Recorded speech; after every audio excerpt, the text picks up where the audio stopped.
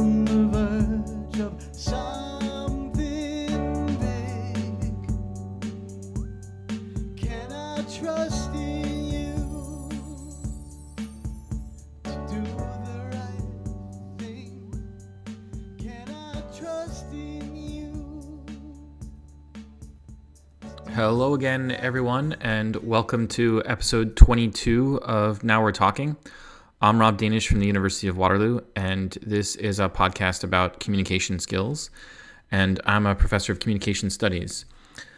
In the last week, we were talking about some interpersonal skills, and I kind of feel like we've spent a lot of the episodes on interpersonal communication, so I wanted to pivot away from that for at least this week, if not a couple weeks in a row. And I want to turn to leadership practices.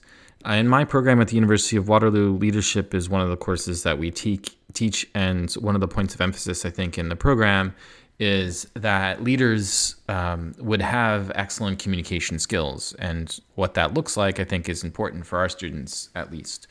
I wanted to talk about one of the more basic leadership communication skills, and that has to do with what's called framing. So this week's episode is going to be devoted to a discussion of framing and framing theory, and then some practices of framing. So the concept of framing is, or has its kind of origins in mass communication research or mass communication theory, and it's generally related to what's called the agenda setting tradition, and focus or research focus that emphasizes how mass media can set agendas. The basics, and that's going to help us understand how leaders frame things also in a second, but the basis of framing theory is that the media focuses attention on certain events and then places those events within a field of meaning. So framing is an important topic since it can have a big influence on how we perceive or how we map the world. And but I think it's important to note that framing isn't just something that the media does. We all, and everyone in leadership position, does some framing. In essence, framing theory suggests that how something is presented to the audience, what we might call the frame, influences the choices people make about how to process that information or that thing that's being presented. Frames are usually metaphorical abstractions that work to organize or structure the meaning of the message. And I think that the most common use of frames is in terms of the frame the news or media place on information that they convey. The news media are thought to influence the perception of the news by the audience. And in this way, news media can be construed as a form of agenda setting. They don't just tell the audience what to think about, but they also tell the audience how to think about those issues, because they're suggesting that they need to think about those issues in terms of the frame being presented. And this is why Donald Trump consistently rejects the New York Times and CNN, etc., as quote-unquote fake news, because he doesn't accept or doesn't like the frame that the New York Times or the CNN or whoever puts on a particular story. What Trump is getting at, however, is the inevitability of framing. And the New York Times simply by or CNN simply by refuting that they're just presenting the facts without a frame, are kind of being disingenuous and a little bit ridiculous. You can't present, from my perspective at least, and from the perspective of communication theory largely, you can't present unframed information in a kind of unadulterated way that just gets downloaded or transmitted into someone's head. That's what we talked about in the very first episode of this podcast. It's not about transmission, it's about what effect have you had. And framing is one of the ways to condition or to make possible certain kinds of effects. This theory was first articulated by a guy named Erving Goffman under the title Frame Analysis. There's a wonderful article on frame analysis that he's written. Goffman claims that people interpret what's going on around their world through their primary framework. And this framework is regarded as primary as it's taken for granted by the users. Its usefulness as a frame doesn't depend on other frameworks. It is the basic view through the basic kind of lens through which we view the world. And if you think about people's hostility toward Barack Obama, in one sense, it was a kind of racialized frame from which they were viewing the world. The idea that Obama was not a U.S. citizen, the so-called birther movement that Trump perpetuated, relied on a primary frame in which African Americans are not legitimate Americans somehow. There's like a delegitimizing frame going on in the minds of many, particularly white Americans. And Goffman writes about this kind of primary frame and the work it's able to do. Goffman argues that there's two distinctions within primary frameworks. There's the natural and the social, and that both play the role of helping individuals interpret the world so that their experiences can be understood in a wider social context. The difference between the two is only functional, really. Natural frameworks identify events as physical occurrences, taking natural kind of literally, and not attributing any social forces to the causation of events. Social frameworks view events as socially driven things. They're due to the whims of goals or manipulations on the part of social players. And social frameworks are often built on natural frameworks. And these frameworks and the frames that they create in our communication influence how we interpret the world, how we process, and how we communicate with one another. Goffman's underlying assumption is that individuals are capable users of these frames on a day-to-day basis, whether they're aware of them or not. So how do we frame? Well, one way we frame is to understand things metaphorically, to frame a conceptual idea through a comparison to something else. Another way we frame is through stories, myths, or legends. We can frame a topic via a narrative in a kind of vivid and memorable way. We can frame things through traditions or rituals or ceremonies or cultural mores that imbue significance to things. We can frame things in terms of slogans or jargons or catchphrase. Climate change, as opposed to global warming, is in fact a reframing of the phenomena of the impact of CO2 emissions on the environment. Global warming explicitly frames the problem as the planet getting hotter, and climate change doesn't suggest that that is at the core of the issue. We often frame things in terms of contrast also. We can describe something in terms of what it's not. And all this is a way of talking what might be called, what we call kind of today, spin. Spin is to present a concept in such a way as to convey a value judgment that might not be immediately apparent. So to create an inherent bias by definition. So people get, if there's an argument and there's a disagreement and a robust disagreement and people are yelling at each other and really upset, oftentimes someone would say, well, we had a frank and open and honest conversation. So what that person is trying to do is reframe a disagreement as an honest exchange of ideas. Even I got a message like that the other day from, I shouldn't say these things out loud, but someone at my university who said, we had a very open discussion. And what that meant, it was a reframing of the discussion as a bunch of people were yelling and upset and angry. It was reframed as honest, and honesty has a higher value than anger, so that the thing had to be reframed. So framing is in many ways tied very closely to what's called agenda setting.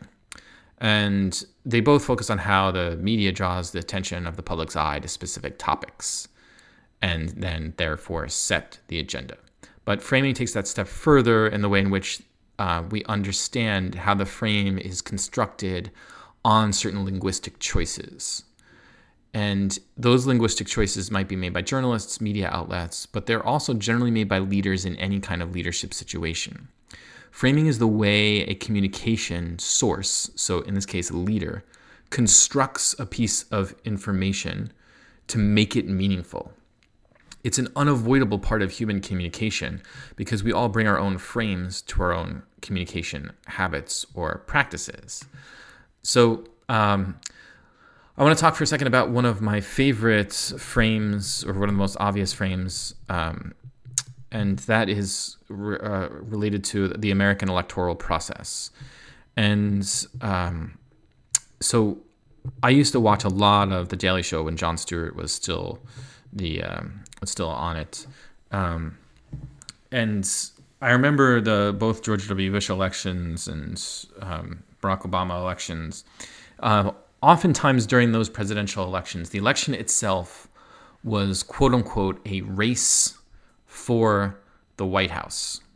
So I just want to take that sentence in and of itself as an example of the power of framing. So it's called a race to the White House. Now, immediately I want to point out the fact that the word race is being used metaphorically or as a trope in the rhetorical tradition. And what that means is that it's not literally a race. The two candidates for the presidency are not running side by side to the finish line, which is the White House. But comparing the electoral process to a race does frame the event in specific ways and makes it meaningful in specific ways. So the question becomes, how does framing the electoral process as a race have material effects or consequences? Well, what does it take to win a race? It often takes athletic skill. It takes endurance. It takes energy. What about the people that show up to a race? What are they doing? Often those that are at a race are cheering. They cheer, and their cheering is a demonstration of their support for one of the other people in the race. What happens at the end of the race? Well, there's a winner and a loser. And the winner gets the kind of accolades or it gets certain advantages, and the loser just sort of goes away. Framing the electoral process in this way has a tendency to suggest that we ought to prefer the more physically fit of the candidates, or the candidate best able to metaphorically run faster or outmaneuver or outsmart his or her opponent. And many of these things are kind of typical of American political conversations. When when CNN or any kind of news outlets runs a poll, the poll is usually an indication of who has more fans, whose cheering section is louder. And then this is often graphically displayed for us, where, if you think about a bar graph, there's two bars, and, Barack Obama has a 58% approval rating and John McCain has a 48% approval rating, and the one bar is ahead of the other bar. It's higher up. That's a visual kind of representation of the frame of the competitive race. So when we do this in class, I teach this in Persuasion, I ask my students inevitably, well, is there another way to frame the American electoral process besides as a race? And they actually struggle. They have a hard time coming up with some sort of alternative frame. And then eventually some student is always like, well, maybe it's a job interview instead of a race. So I said, okay, what if we frame this as not as a race for the White House, but America interviews the job candidates for presidency? Well, how does that position the American public? That kind of framing positions the American public not as a cheering section with those foam fingers and, loud shouting. And it means that candidates couldn't or wouldn't necessarily think highly of pep rallies, the kind of pep rallies that Donald Trump is very fond of right now.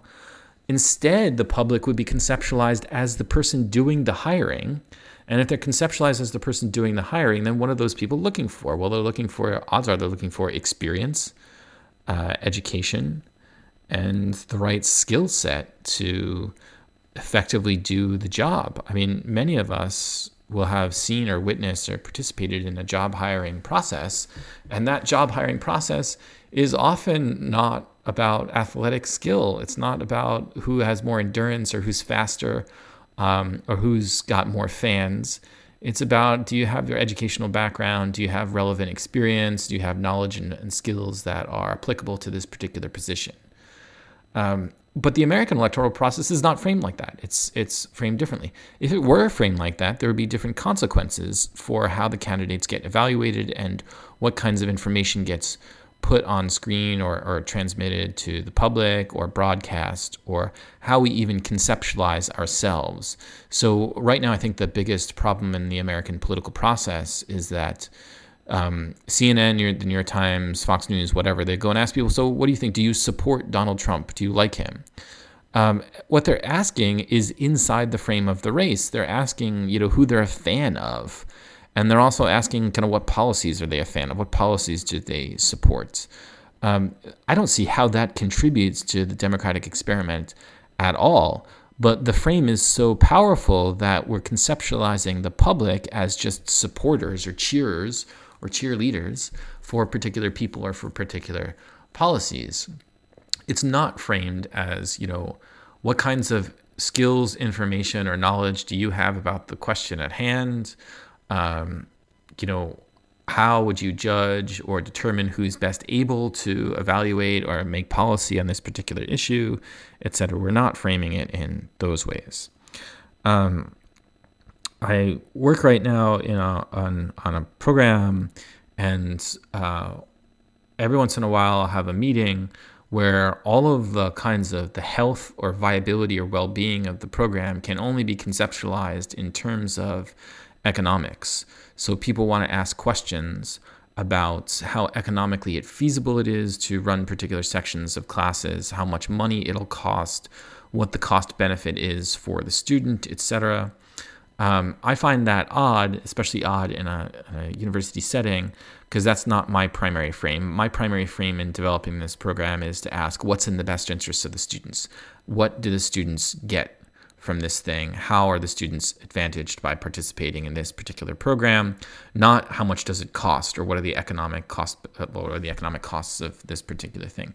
So it's not just in large-scale things like American electoral processes where we engage in frames, but framing is really everywhere. Every situation gets framed in a particular way. Now, usually the person in a leadership position has the most authority and the most say over how something gets framed in particular, because their language will establish the framework within which others have to work. And it's very, very difficult to resist that frame. Largely in America, so not only is American electoral politics framed as a race, but once you get into the particular race, the race is then framed around certain issues. So there's often a contest between frames. And Crooked Hillary was Donald Trump's way of framing Hillary Clinton as corrupt. So the first way in which to understand Hillary is she corrupt or not corrupt? And once that's the frame for interpreting her actions, you begin to pay attention to some things and not some other things. So, for example, her experience or her experience in governing is discounted against the frame of corruption, non-corruption. So oftentimes the person in a leadership position, or the person that wins the debate, is the person whose frame is accepted by the largest number of people, and the person whose frame has most others working in it. So the question I often ask my students is to pay attention to the ways in which things are being framed for them, and the moments at which there might be utility in resisting framing, in resisting the larger conceptual picture, and trying to suggest an alternative or a different or an unusual frame that might contradict or suggest a different way of making sense of information in any given context. The second thing I tell my students is that one day when they're in positions of leadership, they have to be very, very careful to how they frame things.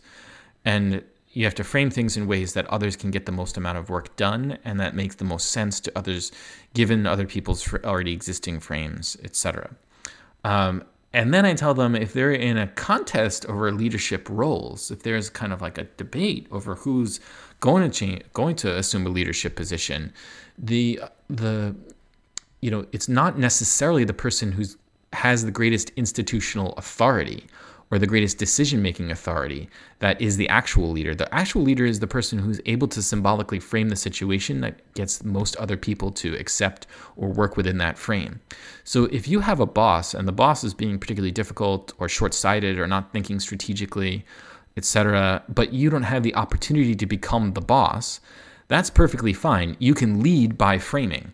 You can choose or attempt to reframe a particular situation in a way that makes more sense to your sensibilities and your interests and your commitments, and then get others around you to buy that frame. And then if the leader, the person, the actual position of institutional authority accepts or works within that frame, then you've done a whole heck of a lot of work and are actually leading the organization or the culture or the movement or the decision-making process. That's called leading from behind in a certain way, where you don't have the institutional positionality of the leader, but you've engaged in this kind of form of symbolic framing that others have agreed to or accepted or decided that they're going to work within. So framing is a really, really powerful tool for leaders to engage in. So I want to conclude by reminding you of a couple things. Number one, I don't believe anything comes unframed. Most communication theory scholars don't really think so either. Framing is part of the communicative process because meaning or information don't get just transmitted to us without a frame. So we should be always attending to the way in which something is framed for us or the way in which we're framing something in response.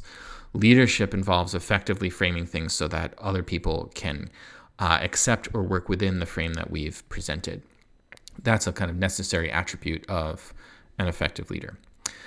Anyway, okay, that's it for this week. Thanks everyone for listening, and I'll be back next week with some more on communication practices that we might find helpful. Thanks again, everybody. Have a good week.